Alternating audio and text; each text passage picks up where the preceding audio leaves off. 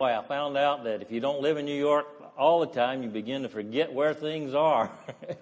But we were able to find our way around pretty well after a few wrong turns. But it's good to be back with you folks again, and good to see what God's doing here. Good to be back with the Montoros again. We'll kind of give you an update. We are now working out of Tennessee. Of course, when you have grandchildren in a certain place, it always gives you a motive to be there. So when we're at home, we get to see the grandkids some. But we are in the process of heading back to Brazil. We were not sure exactly what we were going to do when we left New York. We just took it as it was God's doing and closing the door for us here. We were not able to stay any longer. It just became financially impossible for us to remain in New York. And we just took it that God was closing the door. So as we sought God's will, He began to point us in the direction that He wanted us to go. The church that we started some over 30 years ago in the city of Piracicaba, Brazil, has now been without a pastor going on 2 years. We were there in 2008 for the 30th anniversary of that church, and the church was going great. There was a good spirit. The building was packed out, and we were excited about what God was doing. But after that, things took a nosedive, and the church went through 2 splits and some leadership problems. Another church was not formed out of those splits, but people had been scattered in different directions and different problems occurred. And so the young man who is heading up the work now is called Marcos. And Marcos was the vice president at the time of the trouble, and the responsibility landed on him. Now, Marcos got saved as a teenager when we were there in Brazil, and Marcos now, of course, has his own family. But Marcos has never had any formal training as such. He just has his own job. He works in a muffler shop, and on Sundays, he's in the church. He's leading as best he can. And we just ask you to remember Marcos in prayer because he's got a lot of responsibility. But we want to go there and help the church get established, reestablished. They've asked that we come back and work with them for a limited amount of time and help them get started up again. We're not going back to take over. We're going back to work with those that are there and get them headed in the right direction again. And we think that we'll be able to see that done in a relatively reasonable length of time. We want to be able to see the church in a position where they can call a Brazilian pastor again. And also we want to be open to some of the people who left for whatever reason, and I think some of those people would come back. We were there in Brazil in 2011, and I had an opportunity to be in the church and talk to Marcos and some of the other people. And they are, praise the Lord, people that have left. They have sought out other churches, but I don't feel, they're in the best church, and so we want to see them come back to the church there, which is the Fundamental Baptist Church in the city of Piracicaba. So we ask you to pray that by March, hopefully, we'll have the support we need to be able to return to Brazil, and pray that all the documentation will be in order so that we'll be able to make the move in March. We want to thank you. Brother Montoro informed me just a little bit ago that the church will be helping with our support, and we appreciate that so much. And we appreciate your prayers. We have some prayer cards on the table in the entryway there. And if you'll take one of these prayer cards and remember us in prayer, we'd appreciate that. We need your prayers. God's work requires prayer. Amen? You can have all the finances. You can have all the gizmos that go with it. But if you do not have prayer, you're not going to see really a good work done. So we want you to be praying for us. Pray that God will give us health and strength, and that God would also work in the hearts of people there. Pray for Marcos, that he'll be faithful, and pray for the other families that are still there, that they will continue faithful, and we'll be able to see the work go forward. Amen?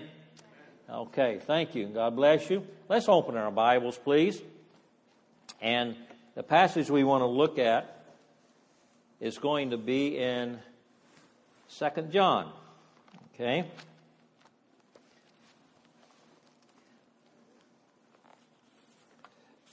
2 John.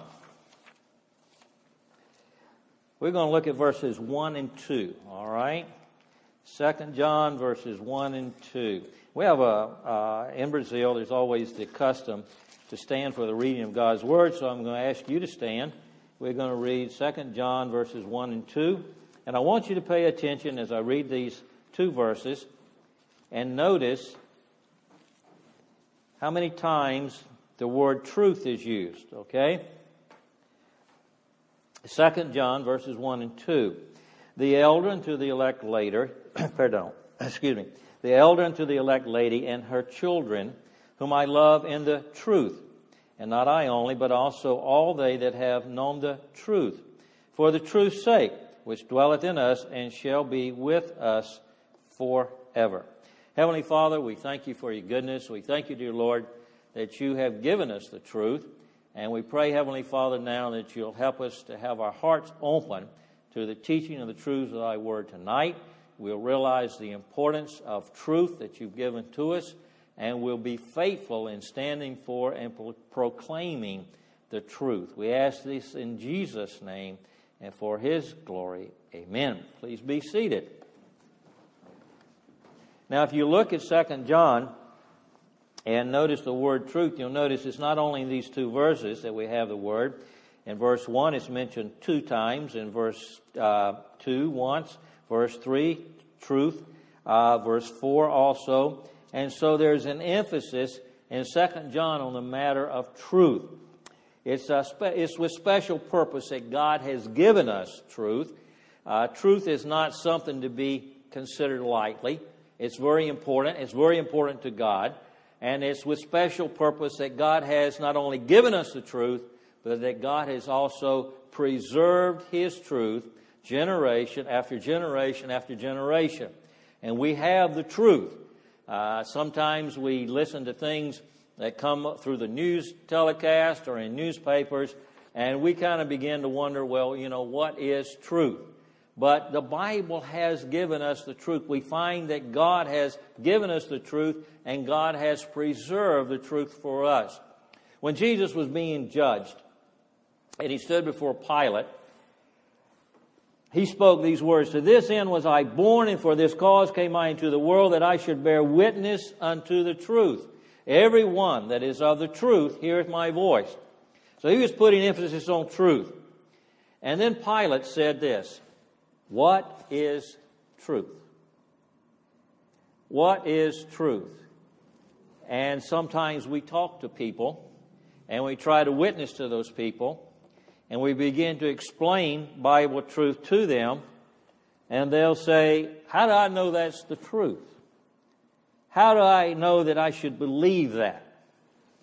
Well, Pilate asked the question, what is truth? And throughout centuries, men have been asking, what is truth? And maybe you've asked that question too. I remember one church we were involved with there in the city of Palmas, Tocantins. There was a family that came to the church, and there was the man, his wife, and 4 kids.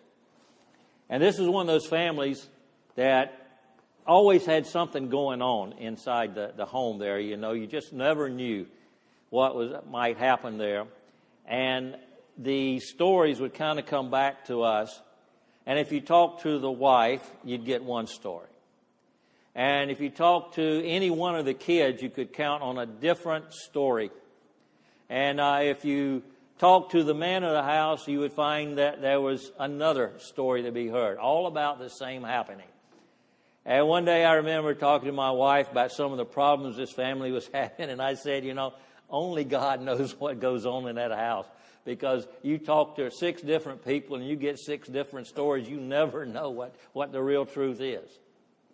But despite the fact that we might have difficulty determining what truth is, God knows the truth. And God has given us the truth. And concerning the truth, the most important thing that we can do is to take advantage of the truth and understand what it is. Now, I want you to pay attention here. Pay close attention, because we're going to look at certain things that the Bible teaches concerning truth. And I ask you to please have your Bible handy, because I want you to look at several verses as we go through these different points. First of all, the word of truth. The word of truth. Now, what is the word of truth? It's the Bible. Amen? This is the word of truth. That's what we have here. The word of truth. It's God's eternal word. Look in your Bible in Psalm chapter 119. The book of Psalms, chapter 119 and verse 89. Here's what the Bible tells us. Forever, O Lord, thy word is settled in heaven. This book that we hold in our hands has not just truth, but it has eternal truth. Amen? Some things that we read, they might be true today, but with the passage of time and with the changing of events, we have to say, well, that is no longer true. That is not the case when it comes to the truths of God's Word. Amen? These are unchanging truths. Today, yesterday, and tomorrow, and forever, the truths presented to us in God's Word are eternal truths. They don't change. It doesn't matter what the political scene here is. God's Word doesn't change. It doesn't matter what books written by men may say. God's Word does not change. We have the Word of truth. God has given us the Word of truth. It is His inspired Word. And the Bible is just presented to us as the very Word of truth. I want you to look at a few verses concerning this. And the first one we want to look at is in 2 Timothy chapter 3. 2 Timothy chapter 3 and verse 16. A verse that we are familiar with, speaks to us of God's truth and God's giving to us by inspiration the word of truth. Now, where does the word come from? It comes from God. Chapter 3, 2 Timothy chapter 3, verse 16. All Scripture is given by inspiration of God and is profitable for doctrine, for reproof, for correction, for instruction in righteousness. All Scripture is given by inspiration of God, not some part. What we have here is not a book of Jewish legends. Amen? It is not a book of Jewish legends. It's not a book of miscellaneous history. It is not a storybook for children. It is God's eternal truth. Amen? And God gives us truth with the purpose of us understanding the truth and us following the truth. We read in 2 Timothy 3:16 that God has given us the truth. But look what Jesus Himself said in John chapter 17. John 17, and this is, of course, known as His high priestly prayer. In John chapter 17, looking at verse 17, we read these words.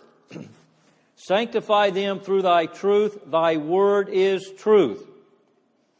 So God's word is given to us, and it is the word that we have to receive, and it is the word that we have to believe. Look also in 2 Timothy chapter 2, going back to 2 Timothy again, and in 2 Timothy chapter 2 and verse 15. 2 Timothy 2 and verse 15. What do we read? These are the words. Study to show thyself, and remember, Paul was writing to Timothy, instructing him, and he says, study to show thyself approved unto God, a workman that needeth not to be ashamed, rightly dividing the word of truth. So when we study the Bible, we're studying truth. And you should have that conviction. You should be totally convinced. We have in our hand the very Word of God, the very truth from God. Now, we have the Word of truth, which is the Bible. And we also have the person of truth. Look in your Bible, please, in Matthew chapter 22. We're going to get there in just a moment. You can go ahead and be turning.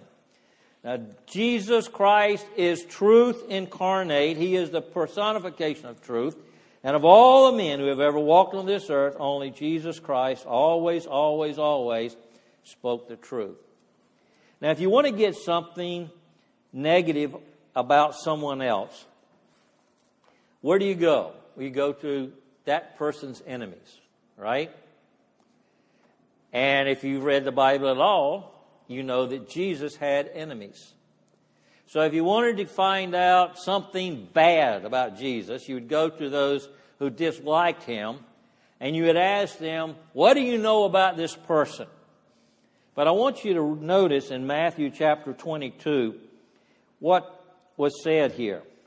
In verse 15 we read, Matthew 22:15, then went the Pharisees and took counsel how they might entangle him in his talk, and they sent out unto him their disciples with the Herodians, saying, Master, we know that thou art true and teachest the way of God in truth, neither carest thou for any man, for thou regardest not the person of men. What could they say to him? They couldn't say to him, we know you're a liar, because he never lied. They couldn't say to him, we know that you are deceitful, because he was never doing or saying anything deceitful. What they had to say, and remember, these were people who were out to get him. They said, Master, we know that thou art true and teachest the way of God in truth. Now that's what his enemies had to say. But beyond the fact that Jesus always spoke the truth, we see him as the very truth of God. Look at John chapter 1. John chapter 1, please.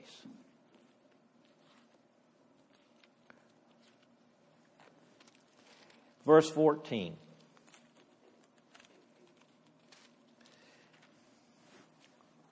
And the Word was made flesh and dwelt among us. And we beheld his glory, the glory as of the only begotten of the Father, full of grace and truth. Verse 17. For the law was given by Moses, but grace and truth came by Jesus Christ. Continuing in John chapter 14, verse 6, the verse we often quote, Jesus saith unto him, I am the way, the truth, and the life. No man cometh unto the Father but by me. We just keep hearing that word over and over again. Truth, truth, truth, truth. The Word is the word of truth. Jesus is the person of truth. Now go to Ephesians chapter 4. Ephesians chapter 4, and we want to begin with verse 20. Ephesians 4, verse 20. But ye have not so learned Christ, if so be that ye have heard him, and have been taught by him, as the truth is in Jesus. So we have the word of truth, which is the Bible. We have the person of truth, Jesus Christ, the Son of God. And there is also the Spirit of truth. In John chapter 14, the Bible is speaking, or Jesus was speaking about the Holy Spirit. And in John 14 and verse 16, we read these words, And I will pray the Father, and he shall give you another Comforter, that he may abide with you forever. Even the Spirit of truth, whom the world cannot receive, because it seeth him not, neither knoweth him, but ye know him, for he dwelleth with you and shall be in you.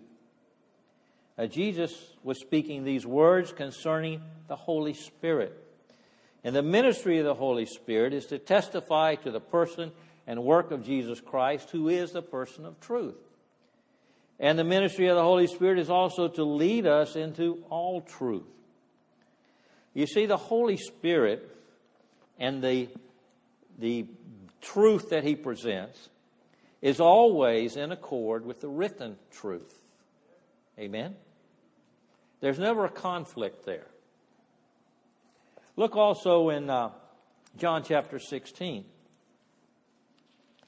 In John chapter 16, verses 13 and 14, we read, "Howbeit when He, the Spirit of truth," talking about the Holy Spirit again, "when He, the Spirit of truth, is come, He will guide you into all truth. For He shall not speak of Himself, but whatsoever He shall hear, that shall He speak, and He will show you things to come." Verse 14, "He shall glorify Me, for He shall receive of mine, and shall show it unto you." The Spirit of truth is the Holy Spirit. And part of His ministry is to lead us into all truth. Now, if the Word is true, and Jesus is the person of truth, and the Holy Spirit is the Spirit of truth, there's not going to be conflict between those three. Amen? They're always going to be in agreement. They're not going to be trying one to outdo the other. And anyone who claims to be led of the Holy Spirit is not going to be presenting some kind of a doctrine that is contrary to the written truth that we have. Amen? So we've got the Word of truth, we've got the person of truth, we've got the Spirit of truth. Now, what do people do with the truth? God gives truth for a reason. He wants us to know the truth. And when the truth is presented, then we have an obligation to respond to that truth by accepting it. Now, there's two kinds of people in relation to truth. There are the people who accept truth, and there are people who reject truth. Okay? People who accept truth and people who reject truth. Now, when it comes to truth, you and I have a great responsibility, and that responsibility is to receive and believe the truth. You see, the Word of truth, the person of truth, and the Spirit of truth present to us the fact that we can receive the forgiveness of our sins by placing our faith in Jesus Christ.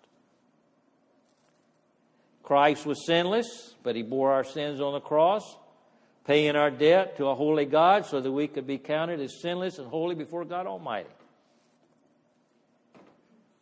I want you to pay attention to what's in John chapter 3 here, in verse 21. John 3, verse 21. "But he that doeth truth cometh to the light, that his deeds may be made manifest, that they are wrought in God." And then in chapter 4, in verse 23, when Jesus was dealing with the Samaritan woman at the well, we read, "But the hour cometh, and now is, when the true worshipers shall worship the Father in spirit and in truth, for the Father seeketh such to worship Him. God is a spirit, and they that worship Him must worship Him in spirit and in truth."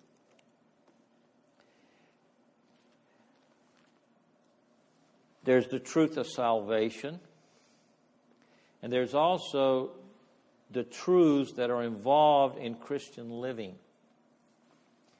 I remember one time my wife and I were talking to a lady there in Brazil, and she was complaining about her husband.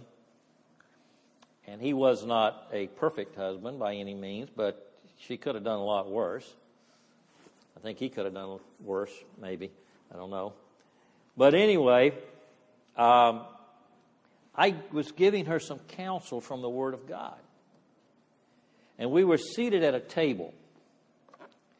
And I had opened my Bible, and I was using certain verses and so forth. And I said, this is what the Bible says, and this is what you need to do. And what she did was a terrible thing. She reached out and she pushed the Bible away from her. And she says something like, but that won't work with my husband.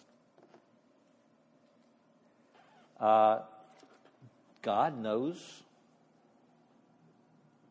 how we are as human beings, doesn't he? Amen? He knows how we are as a group, and he knows how we are individually as human beings. And the truths that are given in his word are eternal truths. And if we will follow his instructions, we can be assured that he will perform as he has given us in his word. Amen? It's not for us to say, well, that won't work in my situation. Or that won't work in my family. Or that doesn't apply to me. Because that means we are rejecting truth when we do that. We have to accept truth. We have an obligation before God to accept the truth and believe the truth and to practice the truth that he's given us in his word. In 1 John chapter 2, in verse 4, the Bible says, "He that saith, I know him, and keepeth not his commandments, is a liar, and the truth is not in him." I'm afraid, unfortunately, we have false professors. They say, I know him, but they won't obey the word. And what does the Bible tell us? The truth is not in them. But truth demands a response. There's a truth of salvation that demands a response of repenting of sin and trusting Jesus as Lord and Savior. And then there are the other teachings of the Word of God for the Christian who has been saved. The truths of God's Word must be acted upon, and we must accept it as from God because He knows what He's talking about, whether we do or not. Now, what about people who reject truth? Now, unfortunately, there are many who reject the truth. Jesus talked about the two ways, the narrow way and the broad way, and he said, that's the broad way is where the multitude goes. And we can understand that as being those who reject the truth. They choose the broad way. They choose the way that seems convenient for them, but not according to what God has taught us in His Word. Now, when Jesus was on earth, He was rejected, and today men and women continue to reject the Savior, the person of truth. In John chapter 8, beginning with verse 45, we read this. "And because I tell you the truth, ye believe me not." Now, Jesus was speaking, and He's saying, I'm telling you the truth, but you won't believe me. Verse 45 again. "And because I tell you the truth, ye believe me not. Which of you convinceth me of sin? If I say the truth, why do you not believe me?" And basically, there is no response to these questions. He just left them with their mouths hanging open. If you reject the truth, you reject Jesus Christ as your personal Lord and Savior. If you reject the truth, you reject the instructions God has given us for living on this earth. If you reject the truth, you're rejecting God. Rejecting the truth of forgiveness of sin through faith in Jesus Christ means what? Condemnation. It means eternal condemnation. Now, I don't know everyone here. I know a good number of you, and probably most people here have made profession of faith in Jesus Christ. But there may be some who have never done that. And maybe you've heard the truth over and over and over again, and you're still thinking, I don't know. I want to tell you what. The danger of continually putting it off and continually saying, I'm not sure what I'm going to do about this truth, is very, very dangerous. In the city we're getting ready to return to, there's a large foundry. I've never been inside the foundry, but we had people in the church that worked in that foundry. And there was a man there who told me about certain men who worked on a machine there. And the machine, they made a lot of reinforcement steel for construction in this foundry. And they would have these long bars coming out of the machine. And these bars would be hot, so hot that they would actually be glowing. We're talking about steel bars, okay? Now that's a very high temperature. He told me about men who worked on that machine, and they had worked on that machine so long, and of course they were given big heavy gloves, heavy leather gloves, to be able to guide that steel through. Sometimes they had to kind of direct the steel so it would go on through as it should. But he said there were men who had been there working on that machine so long, and their hands had been burned so often by that hot steel that they no longer had any feeling in their hands. And their hands were tough and calloused, and they felt no pain. He said he had actually seen men with their bare hands grabbing that steel and pushing it on through. Now, what had happened?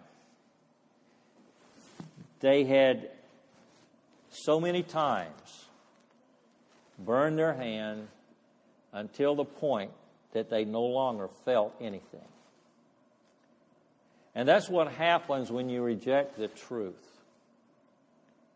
When you first start hearing the truth, it touches your heart. And it affects your mind.